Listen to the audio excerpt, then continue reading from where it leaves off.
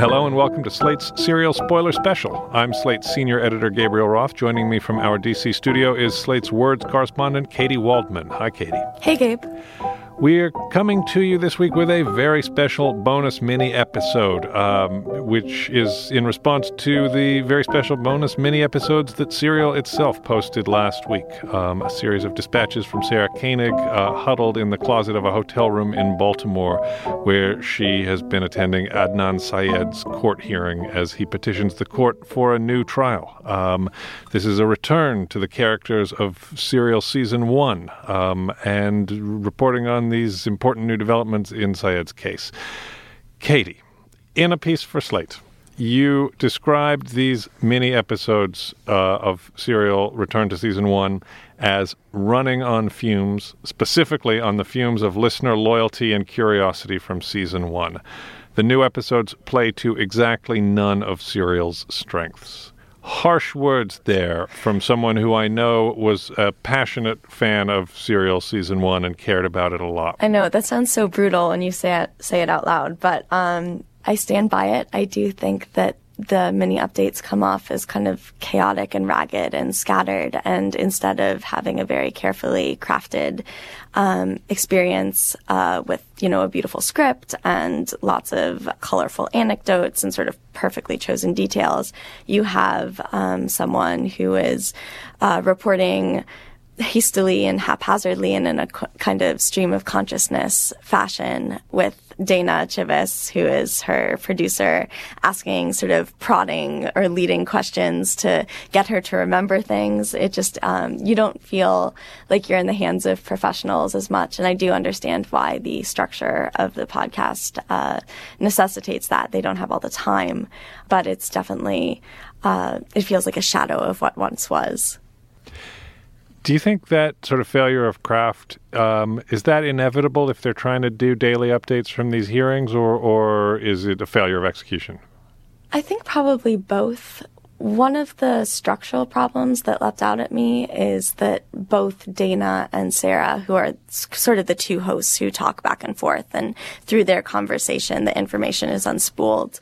The problem is that in the actual Serial seasons, you have one host who's the storyteller and the artist, kind of, and then you have the expert witness or the person with a intimate connection to the events. And here you just have two hosts, basically, and so there's no sort of personal connection. There's no added expertise. It just, the whole balance feels kind of glib. We got to hear a bit more of Dana Chivvis in these episodes, right? In the original Season 1 of Serial, she was mostly a sort of foil for Sarah Koenig, but here she's in the role of the interviewer. What do you think of her, and are you happy to be hearing more about her? I mean, she was sort of a cipher in Season 1, and I'm not sure that there was like a deep hunger to flesh her out more. But now, she is emerging as a character, and her character is sort of exactly the same as Sarah Koenig, except she knows more about the telephone records. So again, I would like a little bit more contrast between the two central figures in the conversation, although I can see that, Dana is not a legal expert. We heard a lot about those telephone records, right? Were you, as someone who paid very, very close attention to Serial Season 1 the first time, but who I assume has not gone back and re-listened to all of those episodes, were you able to track those very detailed discussions of the cell phone evidence and the facts cover sheet and all of these sort of deep dives into all that material? So I think they did a B+ job of refreshing our memory here. There were definitely moments in the updates where I thought they took for granted that we would remember various intricacies of the case. And especially, I was surprised that Sarah didn't go back and explain what it would mean if the cell phone could be definitively located in Leakin Park. Would that mean that Adnan was necessarily there? Not sure. Jay says that is when he and Adnan were burying Heyman Lee's body, but Adnan said that he lent his cell phone to Jay, and so it's possible that just Jay was there with the cell phone, or some other person had the cell phone. There are lots of alibis that we were not reminded of. And I found myself wondering as we dove into the nitty-gritty of which phone calls could be accurate indicators of where the phone was, but what would that mean? And I think that maybe they lost an opportunity to step back a little bit. I have to say, when they got into the cell phone records and things like that, I mostly found myself sort of remembering in general that those had played an important role, but not being able to track what any of these new developments meant in the context of something that I haven't listened to for a year. It strikes me that they may have been responding to the existence of this sort of serial internet fan obsessive community, that this was an update for people who not only were deeply immersed in the case at the time that season 1 was airing, but who have continued to be deeply immersed in the case and have gone on researching new information and pursuing new leads. And that in the context of that world, then these updates are useful, although I suppose those people can get information about these Baltimore hearings from other sources as well. So there may have been a bit of audience confusion there. Our producer Sam is signaling. Sam, what do you think? Well, that I thought was a really fascinating thing throughout these episodes, is that Sarah Koenig was very much putting herself in the position that we all occupied throughout the entirety of season 1, which is these facts are coming to light in real time, and I am working feverishly to try to construct a narrative out of them, but without the benefit of the reams of research and time to look at the narrative more holistically that the serial production team ostensibly had. And that comes down even as far as Katie was pointing out in our last episode, she sees Asia McClain walk in and has this response like she's seeing a celebrity for the first time. Or she marvels at the fact that she couldn't see the expression on Adnan's face. Like, it would have been so helpful to see the expression on his face. It's this much more immediate, almost emotional response to the story. And it was odd to feel, in a way, like, at least at the beginning, she was experiencing this story in exactly the same way as we were. Yeah, it's interesting. Yeah. I feel like one of the things that's going on there is that you sort of run into the way in which a trial is not a story. It's not organized like a story. That it contains conflict and drama, but it's also just a sort of procession of events that have not yet been organized properly to be a story. And so reporting on it day by day doesn't have that same that narrative hook or that appeal. Yeah, and it's also sort of a case of your idols have feet of clay. Like, you see Sarah Koenig without all of, as you said, the reams of research, and it's kind of disappointing, even though it's understandable. But I was also just struck, you said that, she reacts more emotionally to the facts than perhaps she did in season 1. But at the same time, we're deprived of the immediate emotional reaction. Sarah, of course, can't actually play audio clips from the hearings. And so we get all of this secondhand, and you have a lot of Sarah saying, and then I was like, and then she was like, and, and she has like vocalizations, and she'll say, oh no, but it's not particularly articulate, I guess. It's understandable and it's conversational, but, she's describing the testimony of the defense's superstar witness, Dave Irwin, who was a prosecutor and also a defense attorney. And he basically gets on the stand and says Asia McClain is a slam dunk alibi witness, and he tells what Sarah describes as a parable when he was a prosecutor and he underestimated sort of the magical power of the alibi witness. And he says ever since he lost that case because he didn't get it, he's been looking for Asia McClain. And it's a powerful anecdote, but I was just thinking how much more moving and powerful it would be if we could hear him say that, like hear his voice saying that. And to me, it just sort of encapsulated the weaknesses of this particular update format. One thing that the updates definitely do is give you a very clear sense of how produced Serial itself is. How much what we're hearing, although it is often made to sound spontaneous. That spontaneity is the result of hours of careful, patient labor by Sarah Koenig and Dana Chivas and the rest of the production team.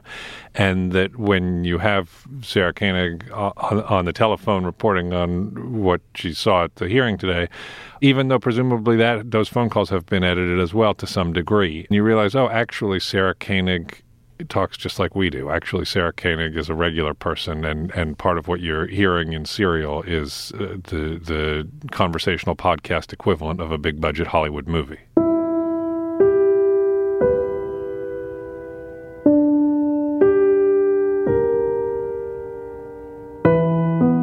Putting aside whether the episodes worked or not, there was some new information about the story from season 1 for us to chew on, and I would like to do some chewing on that. So, all the question of the cover sheet of the facts, which may or may not disqualify all of the testimony about incoming calls from Syed's trial, which we mentioned before, and which, again, I found a little difficult to parse. How does that change the story? Where are we now?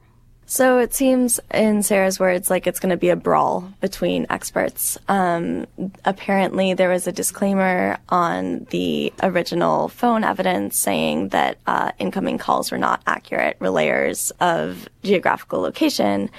And apparently the person who testified in the first trial in 2000 did not see the disclaimer and is now recanting his testimony, if that's the correct word to use, withdrawing his testimony or saying that he wouldn't stand by it. On the other hand, the prosecution, or I guess the state, has brought in another expert to say that actually in this specific case, those records would have been credible pieces of evidence, and that disclaimer was covering situations that did not actually apply to Adnan's case. I have to say, it would have been helpful to me if I had had that summary while I was listening to these mini episodes. I feel like I would have followed the thread a lot better. But so is the bottom line that we don't know where it's going to go, whether that evidence from the trial is going to get tossed out or not? I believe so, yes. That's the trouble with trials, is that it's going to come down to presumably some decision by a judge, possibly on some arcane or technical question and possibly on some whim. And the whole outcome of this evidentiary question is going to come down to that. And maybe of the retrial hearing is going to come down to that. And that's why trials make for weird stories, because random stuff happens. Now, the most dramatic issue in these hearings is the broader question of Cristina Gutierrez, the defense attorney in Syed's original trial, who went through some kind of mysterious mental and physical decline. What did we learn about that? So Adnan's lawyers got in touch with some of Cristina Gutierrez's colleagues who said, yes, at that point, she was in a lot of pain. She was handing off assignments. And in general, she seemed to be losing her sort of mythic defense mojo. And so that seems like a pretty persuasive case. And then they also brought in a witness who sort of specializes in general how to defend someone, best practices. And he said that an alibi witness is a hole-in-one, is the best possible defense. And given Asia McClain's particular story and her willingness to search for footage, for instance, and to involve other people in Adnan's life, she seemed very credible and would have been a game changer. And there's really no reason that Adnan's lawyer should not have reached out to her or investigated her. And so that seems like a strong case that Syed's team is making there, that his counsel was not competent in the original trial. Right. And if they can prove that his lawyer was not doing her job, then he has a much stronger case for post-conviction relief, which basically says, you've already been convicted, you've lost your appeal, and yet this trial was so mishandled that we are going to shave off your sentence or reverse your sentence. I think Sam has a thought. Yes. One other thing I was curious to get your guys' thoughts on is, as I recall, there was a pretty extended sequence at the beginning of Serial Season 1, it might even have been in the first episode, where we hear this extended rumination from Sarah Koenig on the very slippery nature of memory, and how, as Season 1 of Serial unfolds, that is the central question that it is going to address. What is the ability of this handful of teenagers to remember the events of this one particular afternoon when one of their friends disappeared. Every day this year, I've tried to figure out the alibi of a 17-year-old boy. Before I get into why I've been doing this, I just want to point out something I'd never really thought about before I started working on this story. And that is, it's really hard to account for your time, in a detailed way, I mean. How'd you get to work last Wednesday, for instance? Drive? Walk? Bike? Was it raining? Are you sure? Did you go to any stores that day? If so, what did you buy? Who did you talk to? The entire day, name every person you talked to. It's hard. Now imagine you have to account for a day that happened 6 weeks back, because that's a situation in the story I'm working on, in which a bunch of teenagers had to recall a day 6 weeks earlier. And it was 1999, so they had to do it without the benefit of texts or Facebook or Instagram. Just for a lark, I asked some teenagers to try it. Do you remember what you did on that Friday? No. Not at all. I can't remember it. And yet then the rest of season 1 of Serial unfolds, and it's not actually really about memory so much as it is about character. It's about Adnan's character. It's about the character of other players in the story. It's about the legal system. And the issue of memory kind of recedes and becomes less of a theme. And yet here, in these mini-episodes, as we revisit season 1, memory, and Asia McClain's memory specifically, becomes the main debate that it seems like we're having. The cell phone records, yes.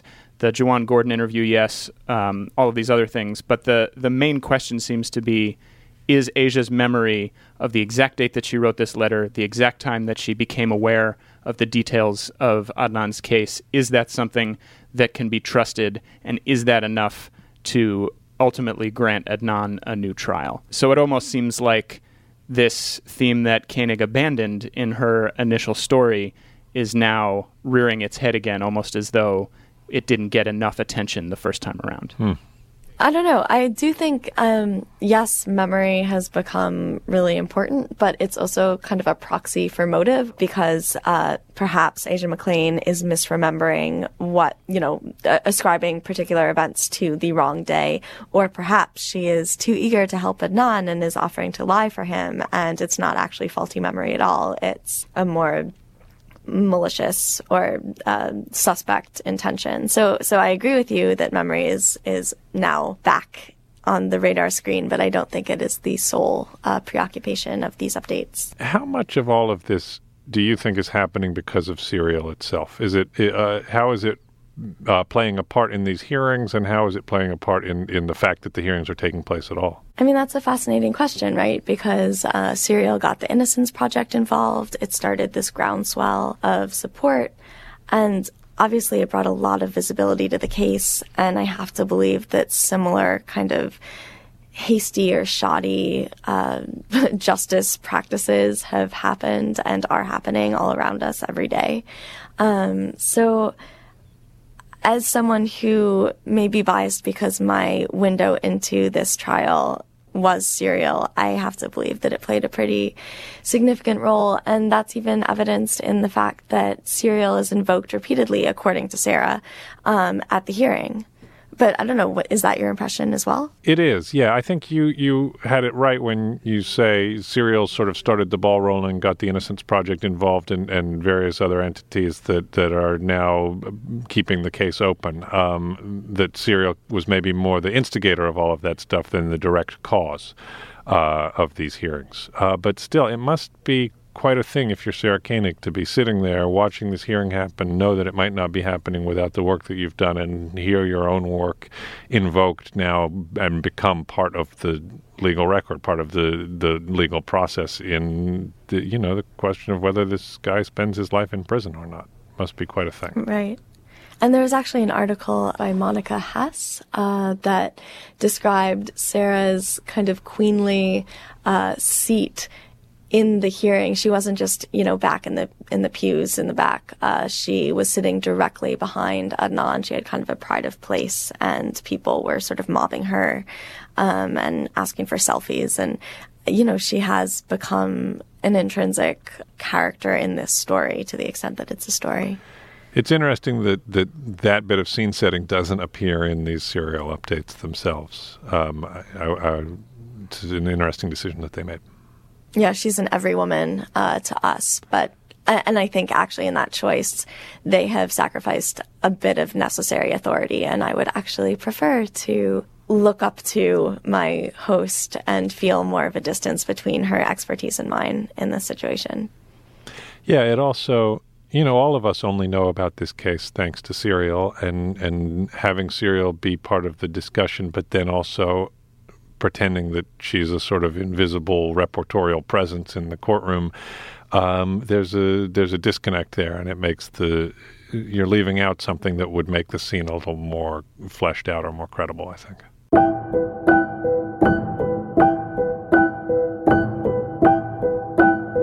All right, that's it for our bonus episode about Serial's bonus episodes. We'll be back next week following the release of episode 7 of Serial's second season. In the meantime, keep your emails and voice memos coming to serialspoilerspecial@gmail.com. The Slate Serial Spoiler Special is produced by Sam Dingman. We're a production of Slate's Panoply Network. Laura Mayer is our managing producer, and Andy Bowers is our chief content officer. Find us on iTunes and find more great Panoply shows at itunes.com/panoply.